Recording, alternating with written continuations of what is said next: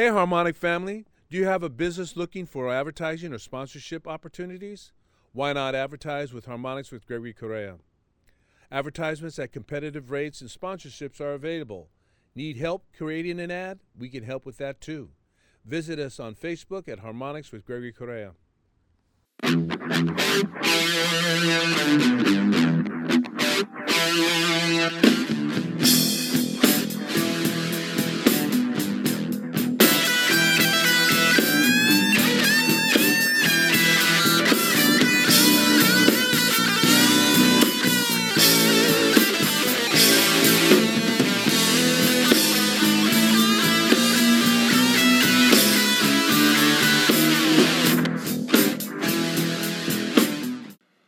Good evening, everyone, and welcome to another show of Harmonics. Today, I'm going to be talking about a concert I went to 50 years ago. That's right, I was just a young kid. Just young, man, full of energy, wild, man, you know what I'm saying? I went to go see a band called the Rolling Stones on June 6th, and today is June 8th.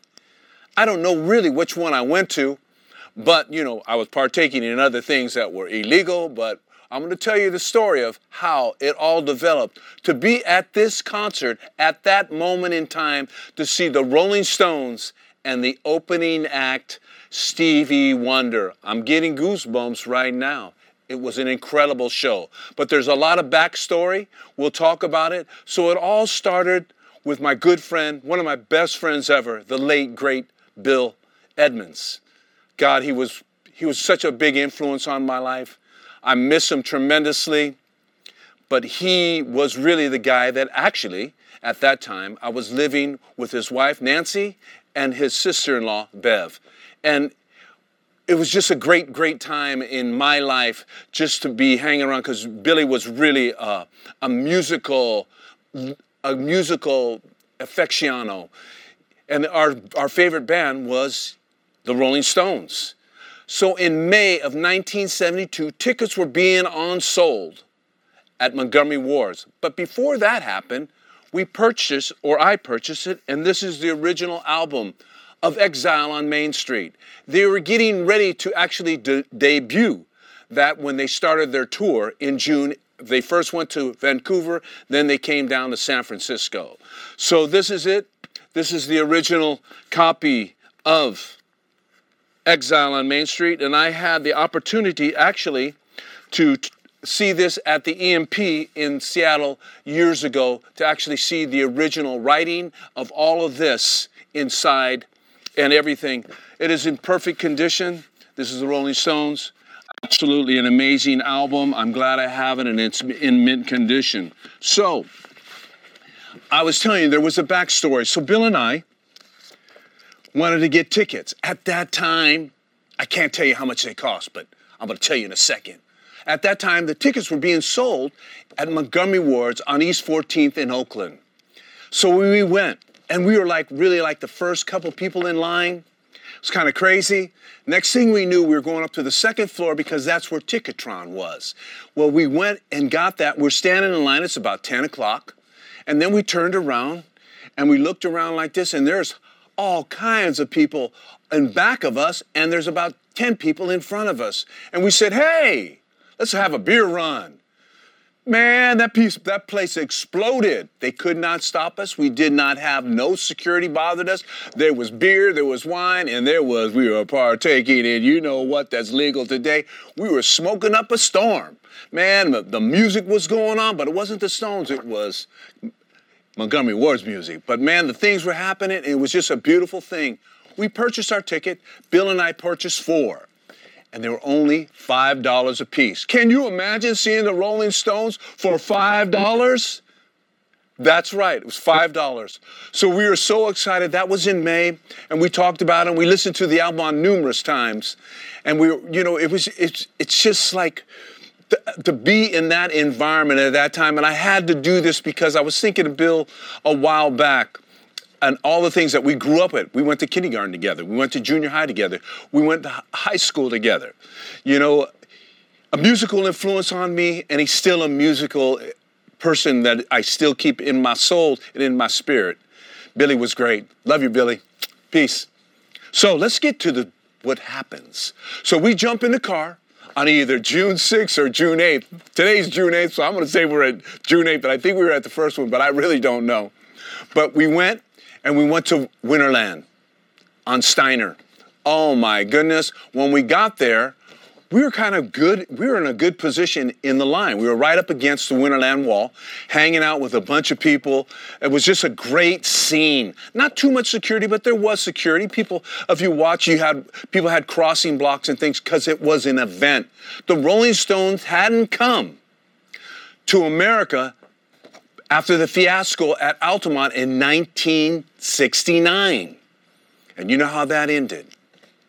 So this was their first tour in 3 years coming back to America, but they're coming back to Winterland in San Francisco. Thank God for Bill Graham to get this going.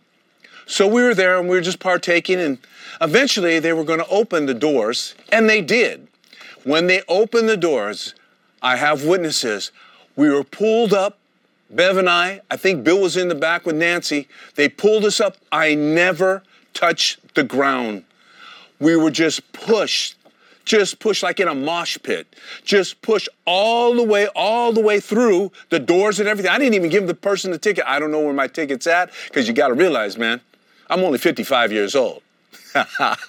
Not really, but 50 years ago, you kind of lose some of the things. So I had to take a few little notes.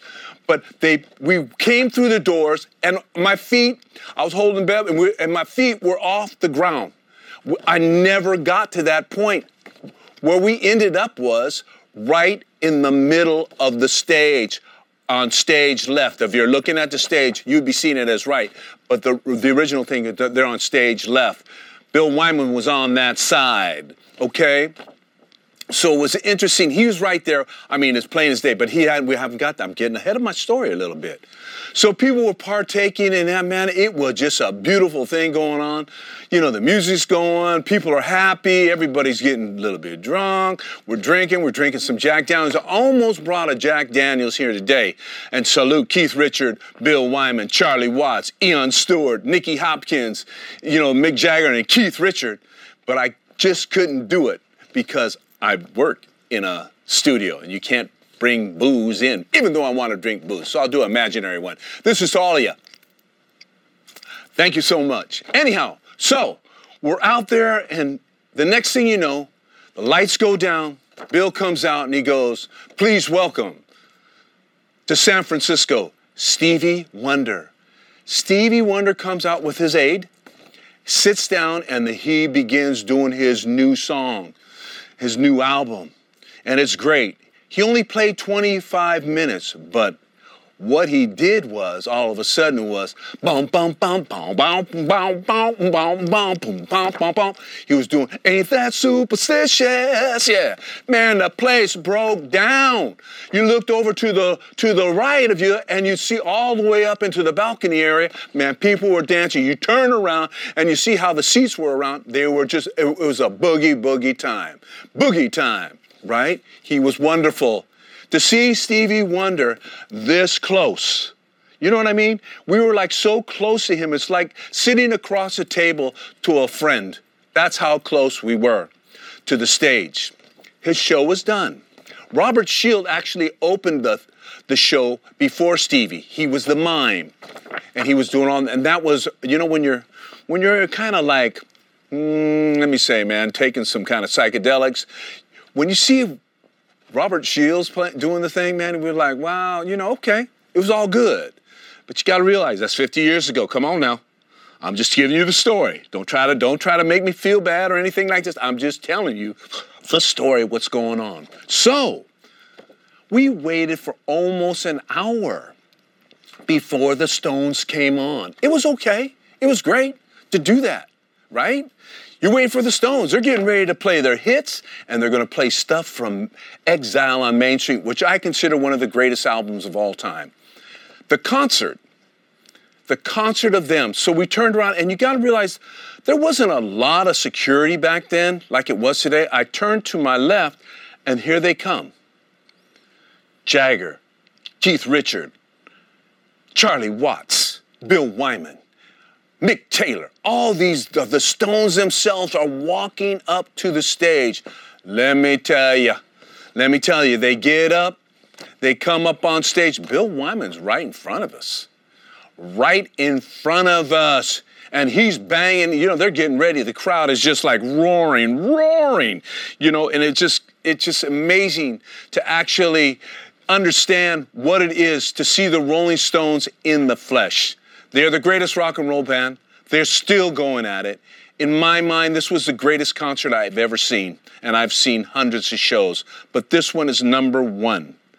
Paul McCartney comes in a close second, but there's Zeppelin, Van Halen. There's been so many great shows that I've seen in the San Francisco Bay Area. And anybody who's lived in this time, you see Peter Frampton with Humble Pie. You've seen Albert Collins, all of them. Chuck Berry, Miles Davis, all because of Bill Graham. There should be a statue for Bill Graham and Jerry Pompili.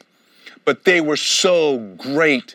And here they come on stage, and the place, it's deafening. People are screaming, just like in 64, 65, when they came out, the British invasion. It was so loud, it was deafening. Well, what happens is Bill Wyman's right in front of us. Next thing I know, we're talking with Bill Wyman. And it was like, he goes, "Thanks, mate, thanks, guys." So friendly. And then they just busted into their set. They started out with Brown Sugar. They finished with Bitch. Then they went Rocks Off, Give Me Shelter, Happy, Tumbling Dice, Love in Vain, which I really like. I liked all the songs that they did in the set, but they did Love in Vain. And if you listen to their albums when they do Love in Vain from the 69 New York Madison Square Garden tour back in 69, it's a Robert Johnson cut. They refined it a little bit, but that song's a great song, one of my favorites. Then they did, come on down, sweet Virginia. You know what I mean? That just broke me down. And then all of a sudden they did a song that we all sing once in a while. You can't always get what you want. And you know what? In this life that we live in right now, you can't always get what you want. Houses are expensive. The world is going a little bit crazy, but today I'm just talking and celebrating about what's going on. And this, I'm bringing a little history back to you. They went down to one of my favorite songs, and I wish that we could do that song by Band Blue Voodoo, but we might not. It's called All Down the Line. All down the line. Oh, shoot. Damn, it was great. Then they unwinded it, and they did a song that I know you all have seen Mick do. And they were great. They had Bobby Keys, on saxophone, Nicky Hopkins, Ian Stewart. They did Midnight Rambler, which I consider one of the classic extended songs that the Stones do. They do that a lot, but they were just great. Jagger was amazing. Keith Richard with his little blonde hair on the side, that little... How you have that little tint, make it look good, man. He was great. Keith he looked decadent, man. I don't think he had all his teeth yet, or didn't have some. You know how Keith was, he's all like that. Keith was just a bad character, had a little, shark tooth and all that. They did Bye Bye Johnny. Then they did Rip That Joint. Did Jumpin' Jack Flash. Jumpin' Jack Flash is another great song. And they finished their set with Street Fighting Man.